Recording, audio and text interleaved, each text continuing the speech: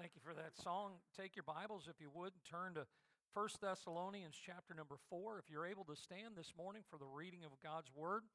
1 Thessalonians chapter number 4, and we continue our series on the signs of the times. I don't know about you, but whenever I'm out in the city or traveling around, I'm always glad for some, not all, of the signage that's out there. It helps me to understand maybe which direction or maybe which exit or what turn to take.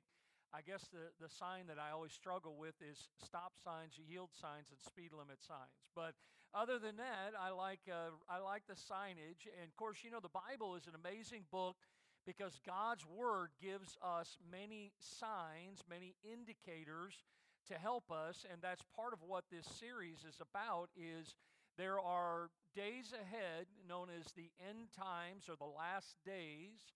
And so we're looking at this series about just kind of going really almost chronologically on the things that are going to happen in the days ahead. This morning, out of 1 Thessalonians chapter 4, I've entitled the message, Caught Up to a Meeting in the Air. Caught up to a meeting in the air. And notice with me, if you would, these verses, 1 Thessalonians chapter 4, beginning of verse 13.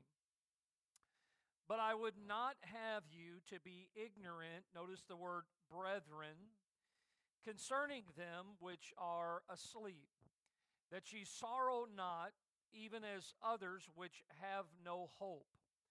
For if we believe that Jesus died and rose again, and do we?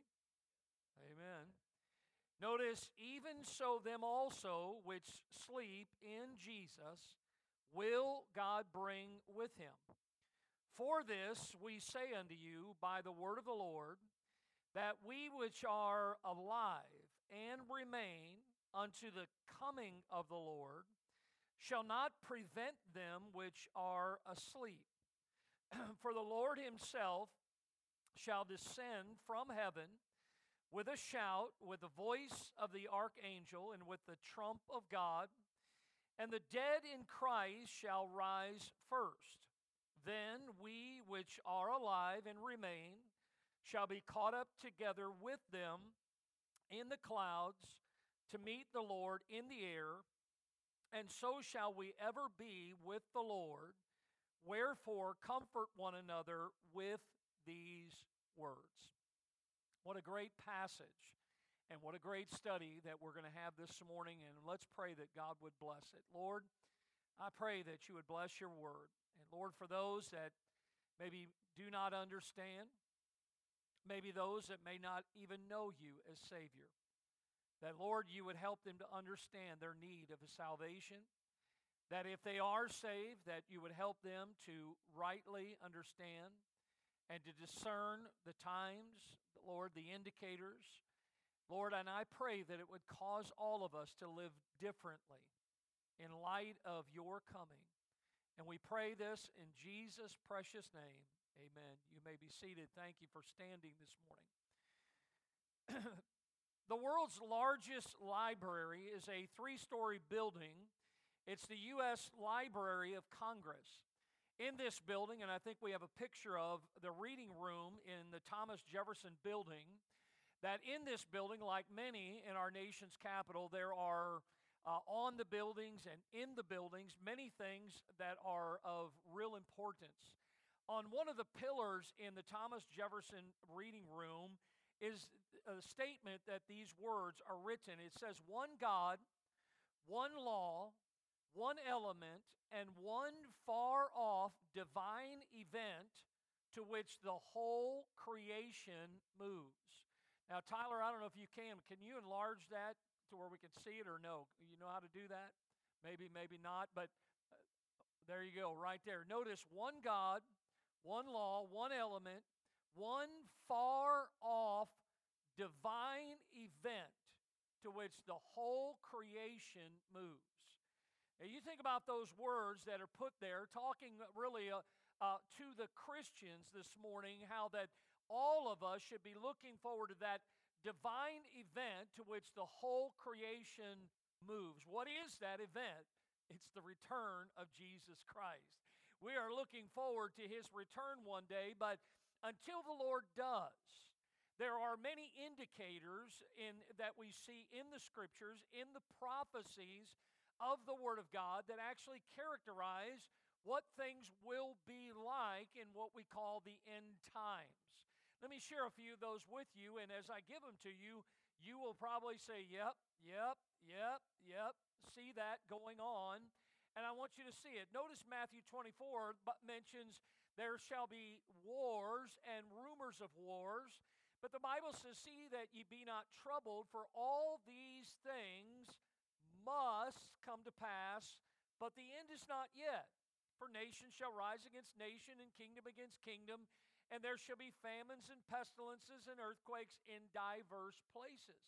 So the Bible mentions that one of the indicators of the end times is wars and rumors of wars. Another indicator is Israel's return to their land. Mentioned this last Sunday night.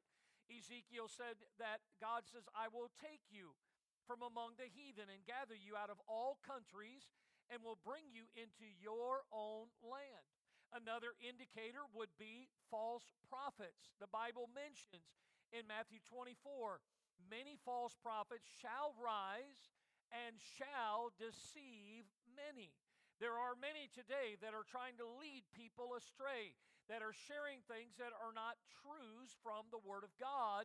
And we find again another indicator, one that might not be one that would pop to your forefront, but I believe that you will see that there has been an increase in transportation and technology. Daniel, notice chapter 12, O Daniel, shut up the word, seal the book, even to the time of the end. Many shall run to and fro, and knowledge shall be increased. There's a reason they call your phone a smartphone. It's amazing some of the things that pop up and the technology that's out there, things that were not even thought of many hundreds or even in the not so distant past, but yet we are seeing an increase in technology and transportation. There is another indicator, a rise in the occult practices. Paul wrote to Timothy and said, the Spirit speaketh expressly that in the latter times some shall depart from the faith, giving heed or listening to seducing spirits and doctrines of devils. There will also be, and we're seeing more and more of this, diseases and earthquakes. Luke 21, great earthquakes shall be in diverse places, and famines and pestilences, and fearful sights and great signs shall there be from heaven. Now, when you study the Scriptures, we all understand that the last days that we're talking about will culminate in a 7-year period known as the time of tribulation. Now, there are many in the world today that would scoff at these truths, that would say that, listen, this is a bunch of nonsense. There are political strategists that actually label Americans who believe in biblical prophecy, they call us over-imaginative. They actually go so far as to call us radicals because we believe what the Bible says when it comes to prophecy. I love this quote that somebody said, how a person interprets current events is determined by the lens through which he views them. Now, when you think about all that we hear, and listen, there's really no good news outside the gospel, but the many things that we hear about what's going on in the world today, what's happening is that they are viewing the world currently and the world futuristically through two lenses. They are viewing the world through a political lens, and they're viewing the world through an economic lens. Now, the problem is that they are failing to look through the most important lens, and that is the Word of God. We need to look at the Bible to see what the Word of God has to say. And I don't know about you, but when I look in the Word of God, it just seems to me like the full picture of what's going to happen becomes more and more clear to me. As I look at the Word of God, folks, I don't know about you, but as a Christian, I am not discouraged. I am encouraged about what's going to happen in the days ahead. The development of these end-time prophecies, You know what they do? They actually point our future upward. See, so many have their eyes on this world. What is going on? What does this world hold for me? But we who are Christians, we look to that event that we see there in that building, the Thomas Jefferson building, that hopeful moment where there will be a catching away, as the Bible calls it. One day, all who are saved will be caught up to meet the Lord, and we will spend all of eternity with the Lord. And that event, that divine event that the scriptures talk about, is known as the rapture. Now, let me give you three thoughts this morning that deal with the rapture. The first one is the promise of the rapture. Again, we go to the scriptures.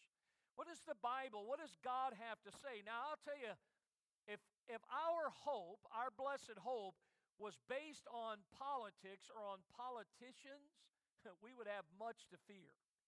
But I will tell you that our blessed hope is based on the solid promises of the Word of God. And so as we look this morning, what do we see about, what does the Bible say about the rapture, about this promise that God has given to us? Well, notice first of all that the rapture is a successive promise. What do I mean by that? Here's what I mean, that it is repeated often in the Scriptures. Think about these statistics. Over 1,800 references in the Old Testament.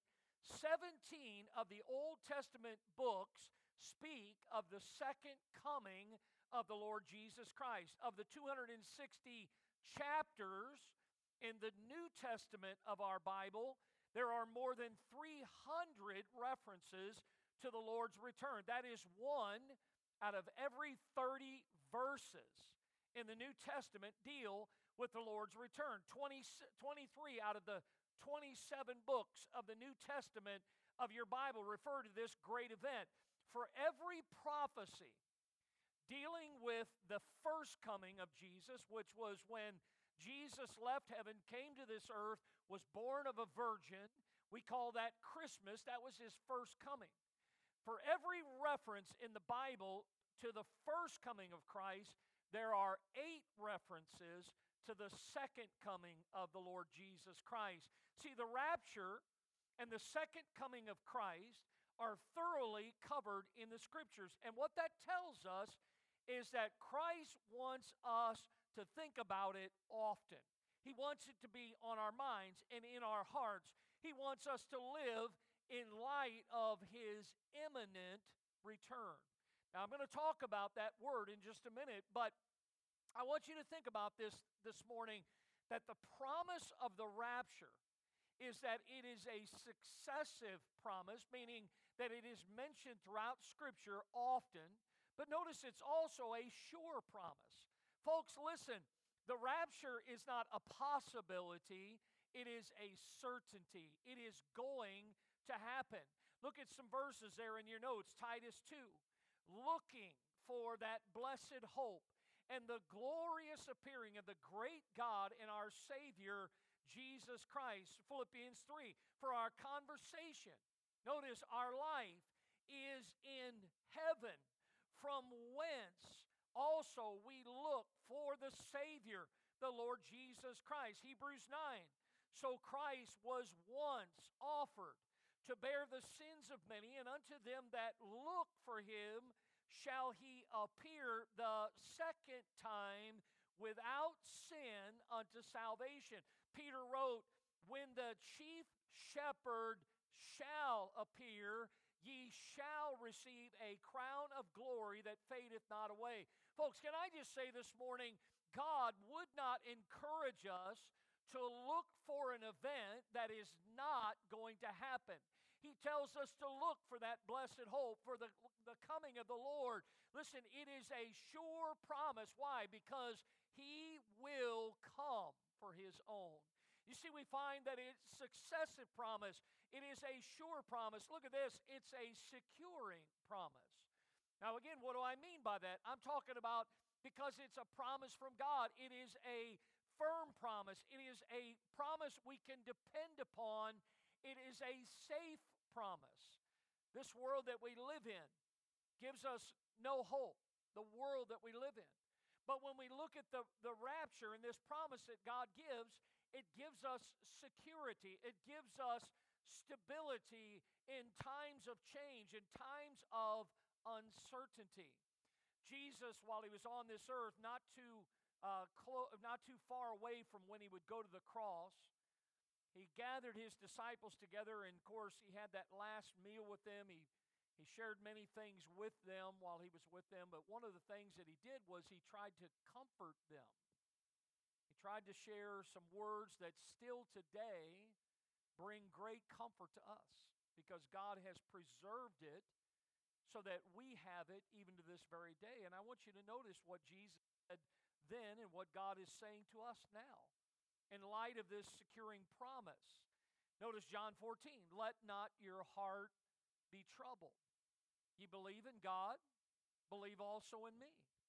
In my Father's house are many mansions, and if it were not so, I would have told you. I go to prepare a place for you, and if I go and prepare a place for you, notice, I will come again and receive you unto myself, that where I am, there ye may be also. Now, when I think about that promise, there are other things that God has given us regarding this promise. For instance, one of the two ordinances that the Lord gives to the church is that he wants us to observe what we call the Lord's table. Some people call it communion, but it's an opportunity. Our church will do this in a couple weeks, and we might do it 5, 6, 7 times a year. People say sometimes, Pastor, why don't we do it more? Well, listen, Jesus said, do this as oft as you will in remembrance of me.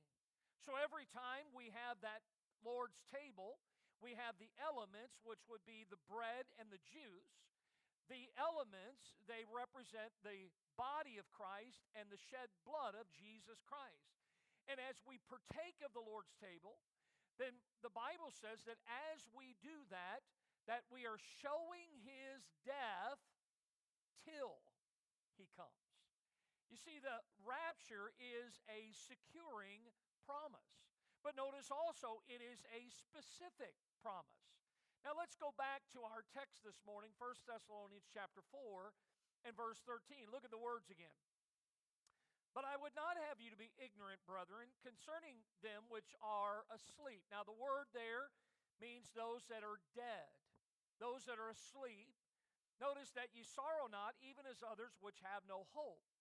For if we believe that Jesus died and rose again, even so them also which sleep in Jesus will God bring with him. For this we say unto you by the word of the Lord, that we which are alive and remain unto the coming of the Lord shall not prevent them which are asleep. For the Lord himself shall descend from heaven with a shout, with the voice of the archangel, with the trump of God, and the dead in Christ shall rise first.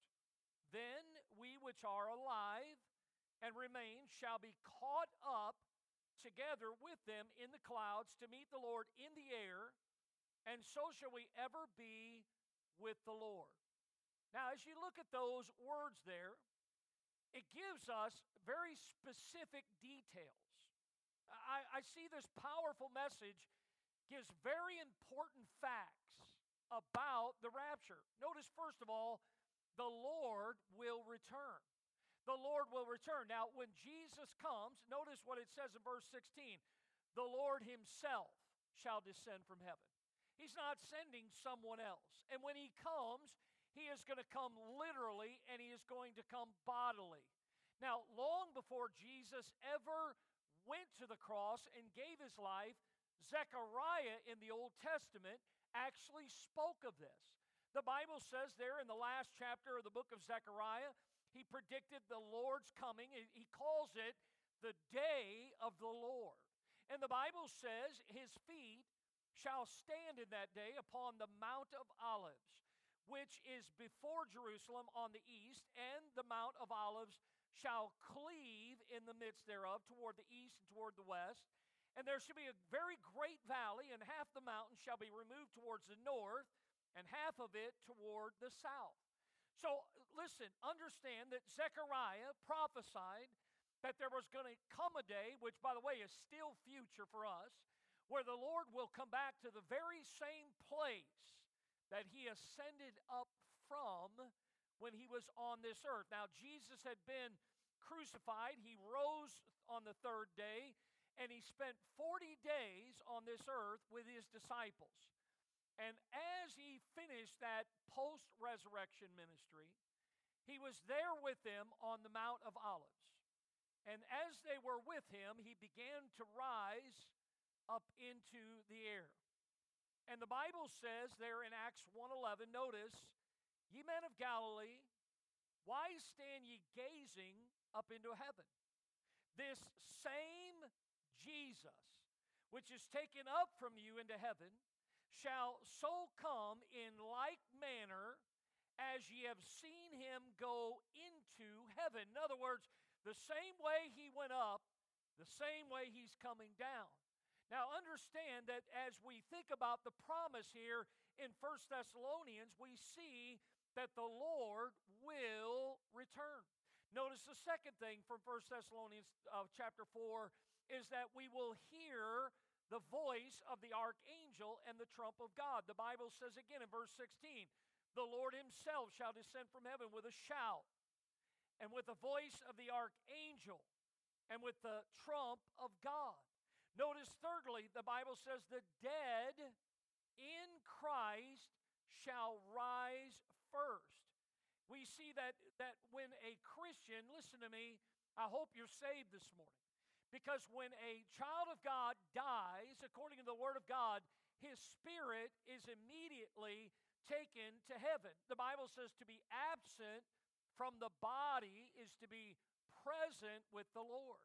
But at the rapture, what will happen is the soul and the spirit of those that have gone on before us will be reunited with their new and glorified bodies. The Bible says in 1 Corinthians 15:52, "In a moment, in the twinkling of an eye, at the last trump, for the trumpet shall sound, and the dead shall be raised incorruptible, and we shall be changed." So notice again the specific promise that he gives of the rapture. The Lord will return. We'll hear the voice of the archangel and the trump of God. The dead in Christ will rise. Notice, fourthly, Christians will be caught up.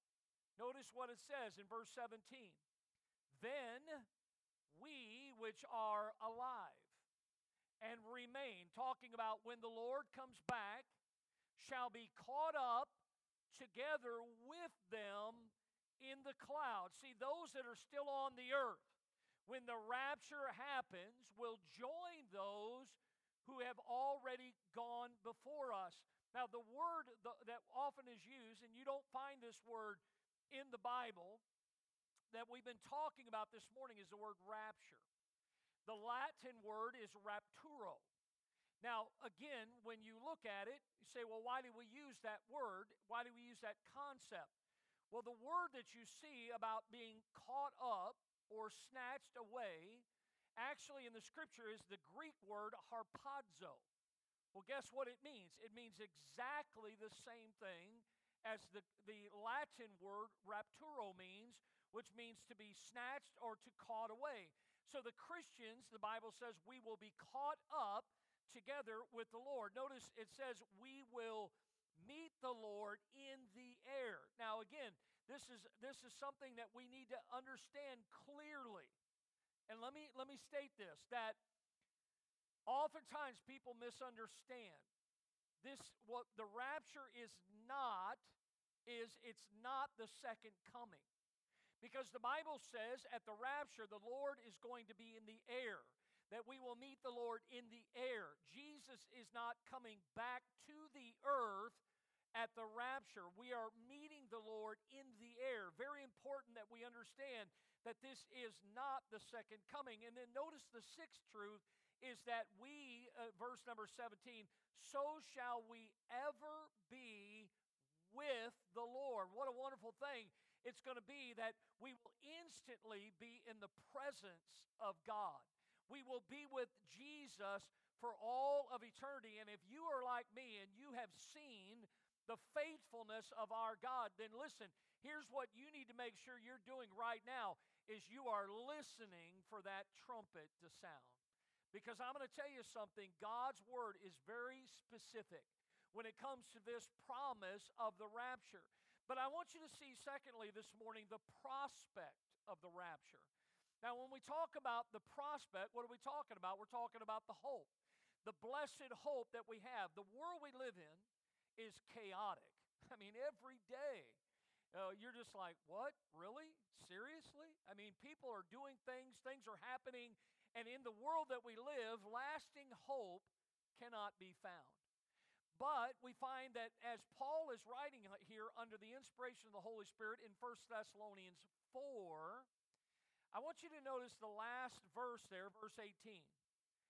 After Paul gives all the details about the rapture, notice these words that he encouraged the believers with. He says, wherefore, or based on everything I just said, comfort one another with these words. Now, folks, it's kind of hard to be comforted if you're going through the tribulation.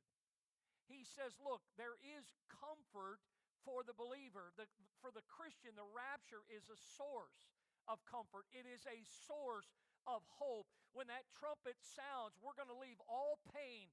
We're going to leave all sorrow. We're going to leave all losses in this life behind when the trumpet sounds. We will be reunited with our loved ones that have gone before us. And even better than that is we will ever be with the Lord. Listen, the rapture, understand this morning that it delivers all believers, not some, all believers from the time known as the tribulation. Now, I've used this chart before, but I want to pull that up again. And I don't want you to pay attention necessarily to what we've covered in Daniel's prophecy. I want you to notice the cross there, and then I want you to see that time period we've talked about, which is what we're currently in, which is called the church age. Now understand that as we are a part of the church, here's something I want you to think about as I continue in the message this morning, and get this. The church is not a building, it's the people of God. And according to the Bible, the church today is comprised of Jew and Gentile. You see, it's anyone who puts their faith in Christ. So when we talk about believers or we talk about the church, that's what we're talking about. And as we think about this chart and what we're covering this morning and what we'll cover in the days ahead, here's the thought that ought to be on your mind is that you're a part of the church that Jesus established. Well, why are we here? Because we are to go into all the world with the gospel of Jesus Christ. We're to preach the good news to every creature. So God has given us this opportunity. Now, the one thing we don't know is how long this church age is going to last. Now, many believe, and I'm kind of leaning that direction, that we're very close to the end. I'm not a date setter. No one knows the day nor the hour. But I will tell you that as you look at that time, notice at the end of the church age, see the arrow going up? And above that, do you see the arrow coming down and going back up? Because we're going to be caught up together with the Lord. The Lord's coming down to meet us in the air, and then we will be with the Lord. So here's the thing is, if you notice the next section past that, it's called the tribulation. Now, look, I'm not here to split hairs. I'm not here to aggravate or upset anyone this morning. I understand that we have individual soul liberty. I understand that many times people have different views. I'm not here to mandate, dictate. I'm here to just share what the Scriptures have to say. I would encourage you to do what I've done over my Christian life, and that is to study the Scriptures to make sure you're rightly dividing the word of truth. But a lot of people have different ideas, different concepts about this event known as the rapture. Say, well, who's right and who's wrong? Okay, well, let me put it this way. God's right. See, God in His Word. And again, if we're looking through the right lens, then we're going to understand it. Now, I think it's very important that we understand these events because we need to know as the days unfold But here's the most important thing is that we are saved and we are telling other people that they too can be saved. Everybody with me so far? Now, I said all that because what I'm about to say might make some enemies, but I love you anyway, all right? Let me share a few thoughts with you because, again, some people have different concepts about the rapture. So, Tyler, just leave that up there for a while, and I want people to be looking at that while I share this because these are different ideas about the rapture, all right? For instance, if you are someone that, as this shows, as the scriptures show, that the rapture will happen and the saints will be caught out, and then the tribulation happens, that's called a pre-tribulation rapture, all right? A pre-trib rapture. People that hold to this, they believe that the church, that the saints will be taken out of this world before the tribulation begins. Now, there are some who believe in what they call a partial rapture. Now, the partial rapture, this is where they hold to that only the faithful believers that are looking for the Lord's return will be the ones that will be raptured out. Again, show me in the Bible. But there are some that say only those that are looking. Now, all of us should be looking. There is another one called a mid-trib or mid-tribulation rapture. Now, again, if you look at that period that it's there, it says tribulation. That is defined in the Bible as a 7-year period. It's divided straight down the middle, 3.5 years, 3.5 years. The second half of it is known as the Great Tribulation. When you read the book of Revelation and other places in the Bible, it describes the wrath of God that's going to be poured out on this earth during that time period. And there are some that hold to, they believe that Christians are going to go into the tribulation and they're going to be on this earth for the first 3.5 or the first half of the tribulation, and at the midpoint, they will be raptured out of this earth. There are others that hold to what is known as a pre-wrath rapture view. And this particular view says that the church will be raptured out, the saints will be taken out right before God's greatest wrath is outpoured on this earth. To me, the mid-trib and the pre-wrath probably are in and of the same because that's probably going to happen simultaneously. There is another view known as the post-tribulation rapture view. These are those that believe that Christians are going to go completely through the entire time of tribulation, and at the end of the tribulation, then they will be taken out of this earth. And if that wasn't enough, there's one more. It's called the secret rapture view, and that is one that people hold this belief. They believe that the rapture and the second coming are the same event, that they are not two separate events. Now again, where do we go to discern or make sense of all this? The Word of God. What does the Bible have to say? Look, understand this morning that the one thing that we do know is this, that Christ has not returned yet. And sometimes people say because even people in the Bible like Peter and Paul and others who have believed that he would come back in their day, some people are just scoffers who would say the Lord's just not going to come back, period. He's not going to come back ever. Now, say, well, why is the Lord tarrying his coming? Well, here's a great verse. If somebody ever asks you that, look at the verse there, 2 Peter 3:9. The Lord is not slack concerning his promise. You know what that means? God keeps his promises. God doesn't break his promises. God is good on his word. Well, what did he say? What was his promise? Notice, not as men count slackness, but God is long-suffering to us word, and God is not willing that any would perish, but that all would come to repentance. You see what I see there? I see that it is the grace of God. It is the long suffering of God. God is giving men the opportunity to be saved before it's eternally too late. Can you say amen to that? Listen, I'm going to tell you something. Aren't you glad you're saved this morning?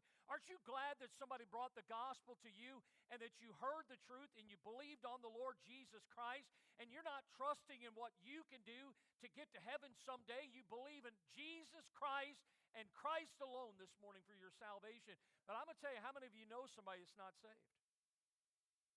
I think all of us. You see, God is tarrying His coming so that we could go to them before it's eternally too late. Because at the end of the church age, as you see it there, here's what's going to happen. The saved are going to be with the Lord in heaven. And the unsaved will be on this earth. And they will go into that 7-year period known as the time of tribulation. People oftentimes want to make fun and joke about it, but it's going to be read the book of Revelation about the things that will happen on this earth. The tribulation will end at the second coming of Jesus Christ. Notice the arrow coming down. How the Lord comes and He defeats, even with His word, the Bible talks about. And it's important that we see the prospect. Listen, for us as Christians, it's a blessed hope. But I want you to see this morning that the rapture is an imminent hope. Now, we come back to this word that may or may not be familiar to you. What the word imminent means is it can happen at any moment, at any time. It could be today. According to the Bible, nothing else needs to happen for the rapture to take place. See, a lot of times people are saying, well, this needs to happen, and this needs to happen, and this needs... God is a God of order. And God has given us many prophecies, and when it comes to the rapture, everything is in place right now for the Lord to come back. And you and I should be looking for the Lord to come back, that we can be caught out of here to be with the Lord. Now, there are reasons that I believe the Scriptures teach that the rapture is an imminent hope, that it can happen even at this very moment. Notice some of these with me this morning. First of all, the rapture is imminent because the church is not appointed to wrath. Now remember what I said, the church is the saved. It's Jews and Gentiles that believe on the Lord Jesus Christ, and according to the Bible, we have not been appointed to wrath. In other words, God does not want us to go through that tribulation as many falsely believe. Notice a couple verses here, and I could give you many, but understand 1 Thessalonians 5:9. For God hath not appointed us to wrath, but to obtain salvation by our Lord Jesus Christ. 1 Thessalonians 1:10. And to wait, we are to wait for His Son from heaven, whom He raised from the dead, even Jesus, which delivered us from the wrath to come. You see, I find here that the rapture is imminent because the church is not appointed to wrath. Notice another thing, that it is an imminent hope because the church is absent in the book of Revelation from chapter 4 to chapter 18. Now, why those chapters? Because that is the time that describes what's going to happen on the earth during the tribulation time. Look what the Bible says as you get to chapter 2 and chapter 3 of the book of Revelation. There are 7 letters written to 7 churches that I believe describe the different ages that we've seen the church go through. But when you come to chapter 4, look what the Bible says in verse 1. After this I looked. John wrote, and behold, a door was opened in heaven.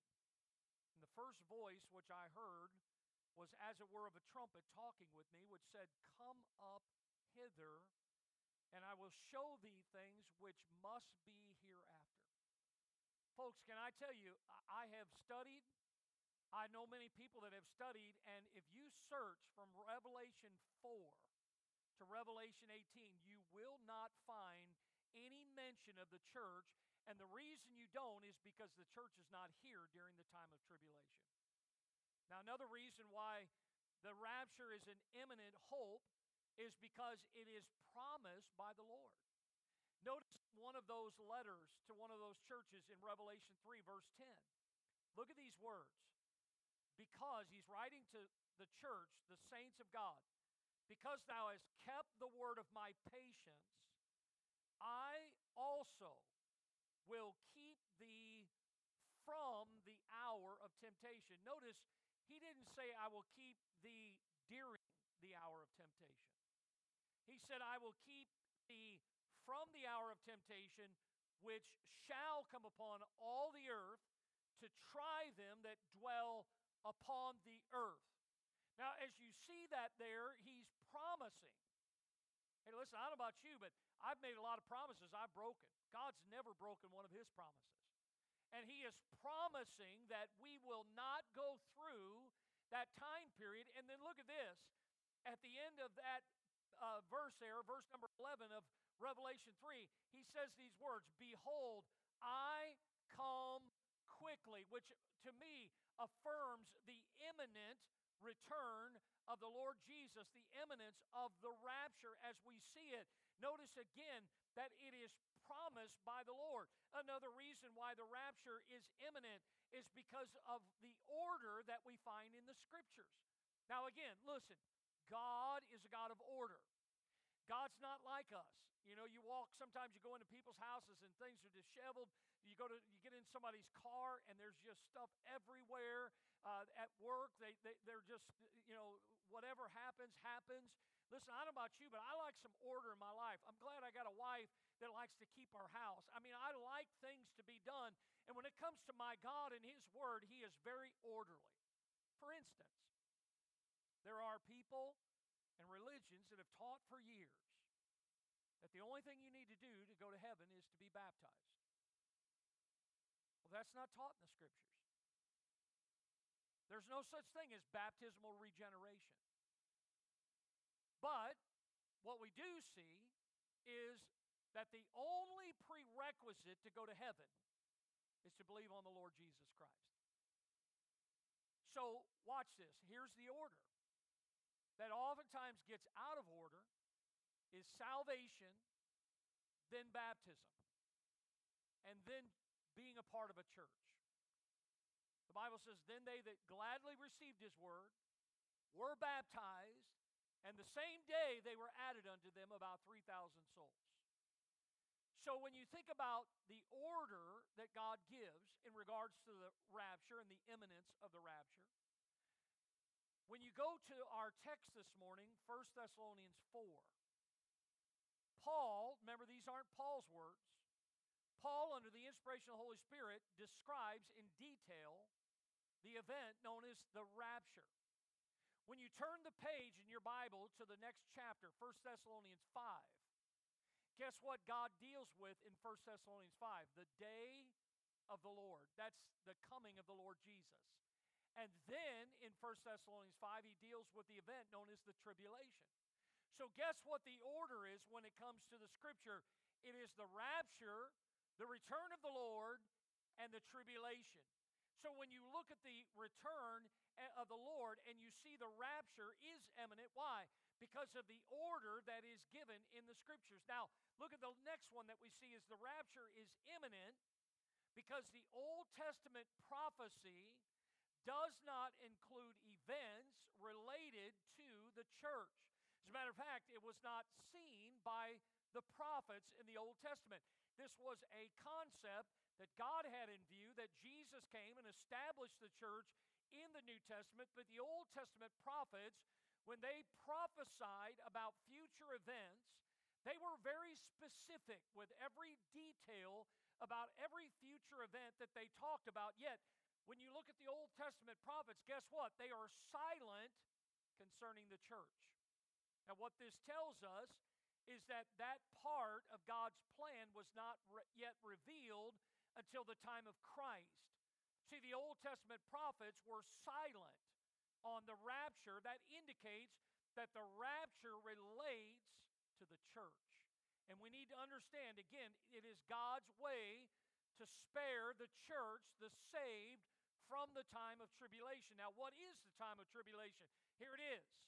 It is the time where God will turn the hearts of the nation of Israel, the Jewish people, back to Him, back to the Messiah, which is where God had always intended their heart to be. And you see that throughout the Old Testament. So the rapture, listen, when we talk about the prospect of the rapture, it's an imminent hope.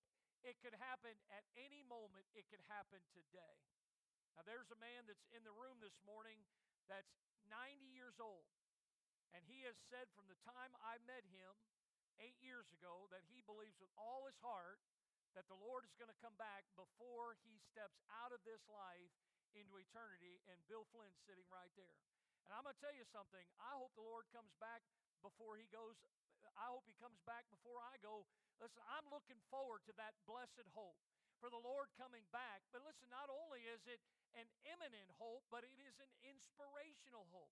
Hey, listen, when you look at our songbook, there are a lot of songs in our songbook that speak about the rapture, that talk about this time period, like the song, When We See Christ. Or how about the song, What a Day That Will Be? Or how about this one, When the Roll is Called Up Yonder, I'll Be There. Or We Shall Behold Him. One of the reasons why we can be inspired is because, according to the rapture, not every believer will see death. Look at the Bible says again, 1 Corinthians 15:51. Behold, I show you a mystery. We shall not all sleep. Do you get that? We're not all going to die. Some of us, the Lord's going to come back while we are still alive, while we still remain. And look at this. It says, and we shall all be changed. Look at the next couple verses.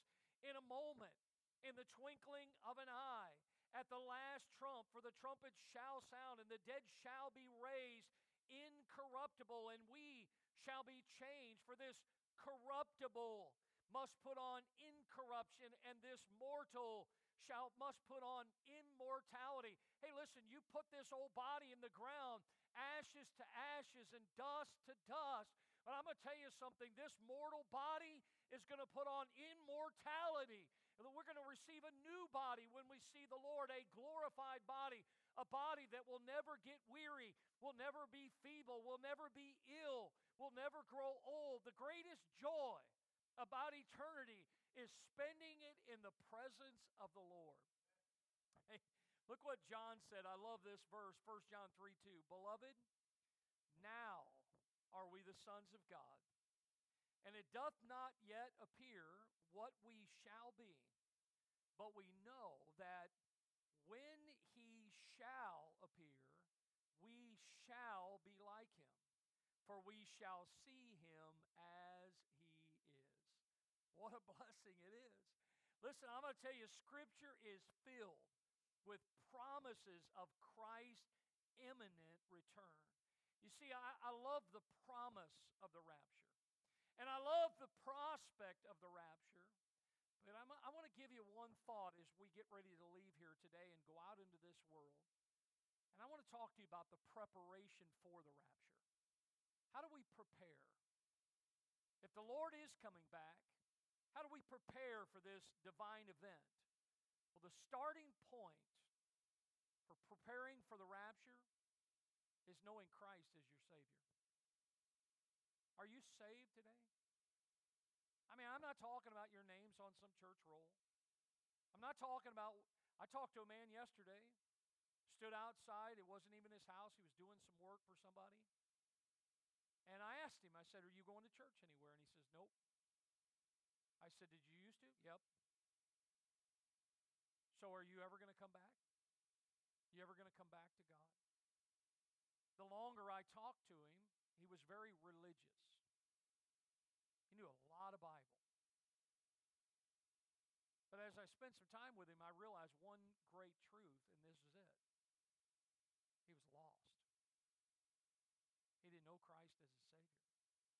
Tried to share the gospel with him. He didn't want to hear it. Talked about what he was involved in and how he had been lied to for so many years. He said, what you're doing right now, he said, I did that for 42 years.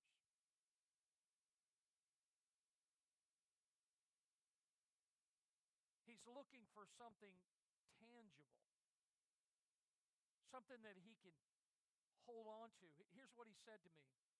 I've been praying and asking God begging God to give me a sign.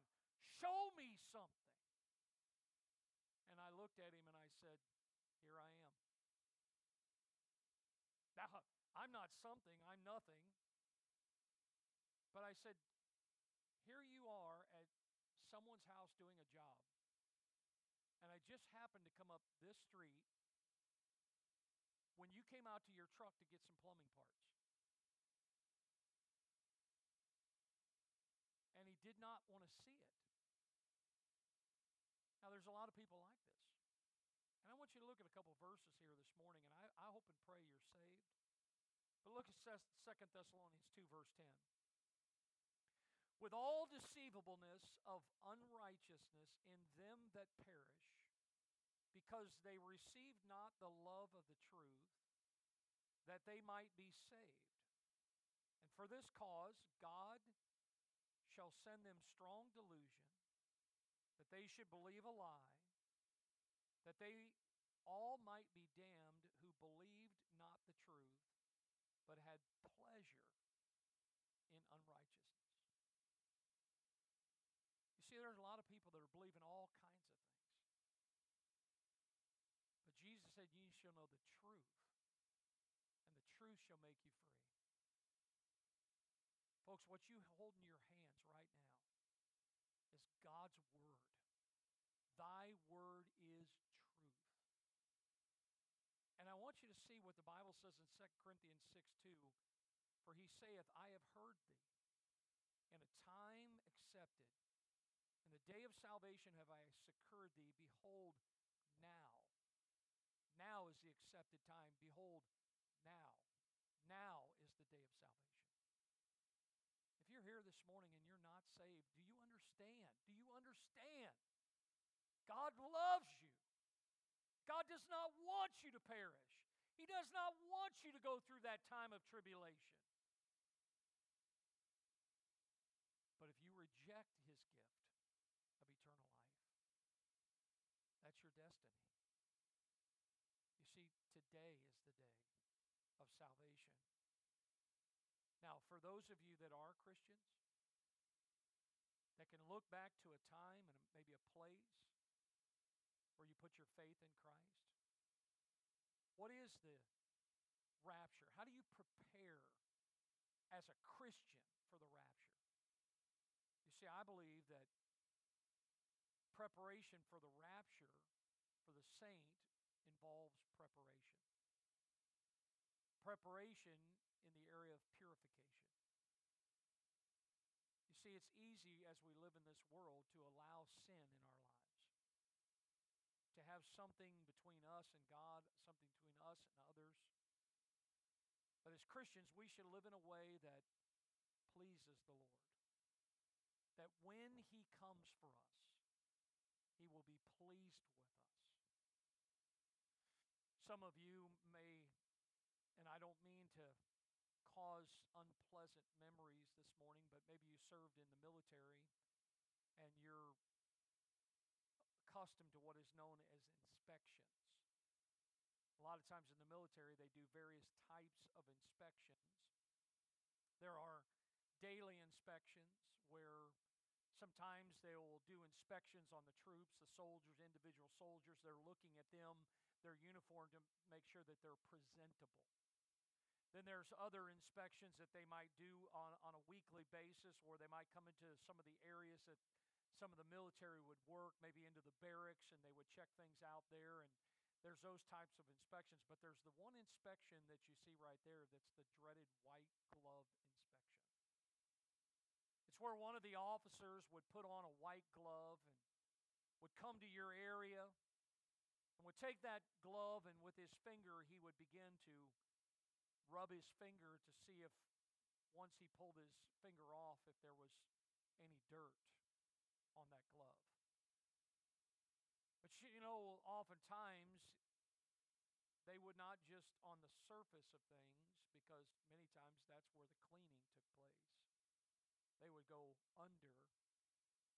They would go to places where the dirt and the grime would be, and they would find. And you know, God in His Spirit, in His Word, searches find the things in our lives that should not be there.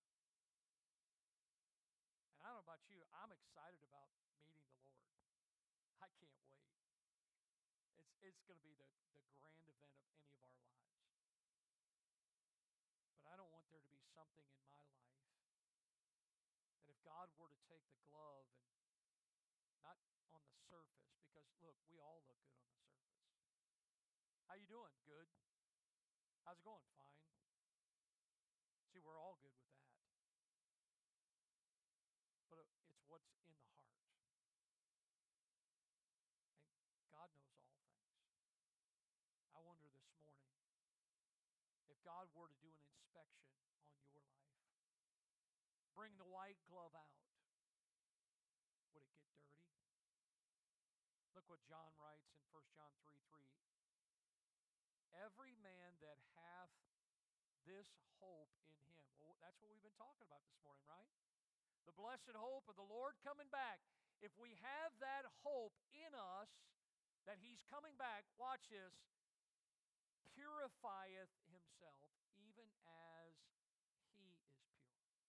See, the whole purpose of purification is to expose the dirt in our lives so that we can be clean, so that we can be prepared for the rapture, for when the Lord comes back. Folks, I don't know about you, but any day now, the Lord's going to come back. Are you ready to meet Him?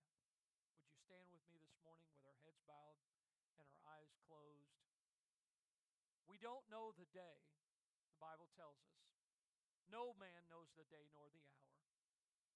But this we do know, that He is coming back. And with our heads bowed and our eyes closed, I know this, God will keep His promise. And the Bible says, in hope of eternal life, which God that cannot lie promised before the world began. You see, we're going to be caught up to meet the Lord in the air. Will you be in that meeting? If you're here this morning and you're not saved, why don't you come today? Come to the altar, as we call it here, the front of the auditorium, a place that we've dedicated to come to meet with the Lord. We love to take the Bible and show you how you could know Christ as your Savior, that heaven would be your home, that you would not have to go through what the Bible calls the time of tribulation, that you will ever be with the Lord. If you need to be saved today, I'm going to have a word of prayer, and I'm going to ask you if you would come. We'll have a lady with a lady and a man with a man take the Bible and show you how God has promised that whosoever shall call upon the name of the Lord shall be saved. But if you are a Christian this morning, is your life, your heart pure? Listen, it's easy, and we should get excited. We should be looking and listening for the trump. But how's your life today? Some of you might want to come. Maybe there's some things you need to ask God. Ask God to help you clean up in your life. And others may want to come this morning to pray for someone that the Lord's put on your heart today, that you need to take the good news to them before it's eternally too late. Lord, thank you for this morning. Pray that you bless this invitation. God, that you would use it to help your people. There's someone here that needs to be saved. Would they come to you today? And we ask this in Jesus' name. With our heads bowed and our eyes closed, as Brother Kenny begins to sing, why don't you come? Come this morning. Thank God for His promise. Thank God for the hope that we have. If you need to be saved, why don't you come? And if you want to come and pour your heart out for someone you know that doesn't know Christ as their Savior, listen, only God can soften a heart. Only God can save someone. But why don't you ask the Lord to work in their heart and to help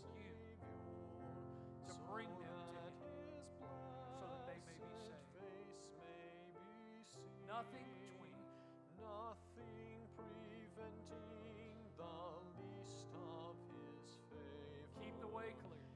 Keep the way clear, let nothing between. Nothing between, like worldly pleasure.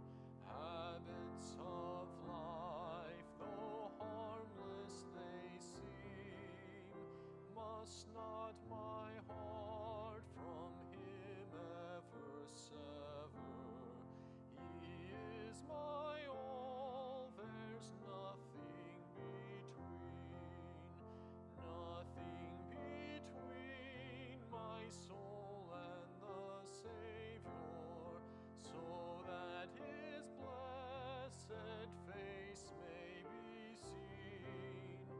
Nothing preventing the least of His favor. Keep the way clear, let nothing between. Lord, we ask you for this day that, Lord, you'd help us, as this song just said. Lord, help us to have our lives in order, that there's nothing between our soul and our Savior. Lord, I pray that as we see the day approaching, the return of Christ, the imminent return of Christ, Lord, that we would have our life in order, that our life would be a witness and a testimony, a bright light in a dark world today. Lord, I pray that our life and, Lord, our words, the things we do, would ever be trying to reach people, reach souls for Jesus Christ before it may be eternally too late. Lord, I pray that as we've been reminded of the return of Christ this morning, that will help us and challenge us that the time is short and that we need to do everything that we can to reach as many as we can before that time is here. Lord, I pray you'd help us to challenge ourselves and, Lord, to be a blessing to others. Lord, that you'd use our lives to reach souls, and Lord, there would be nothing between our soul and the Savior. Lord, we pray your blessings upon this day, and we pray this in Jesus' name.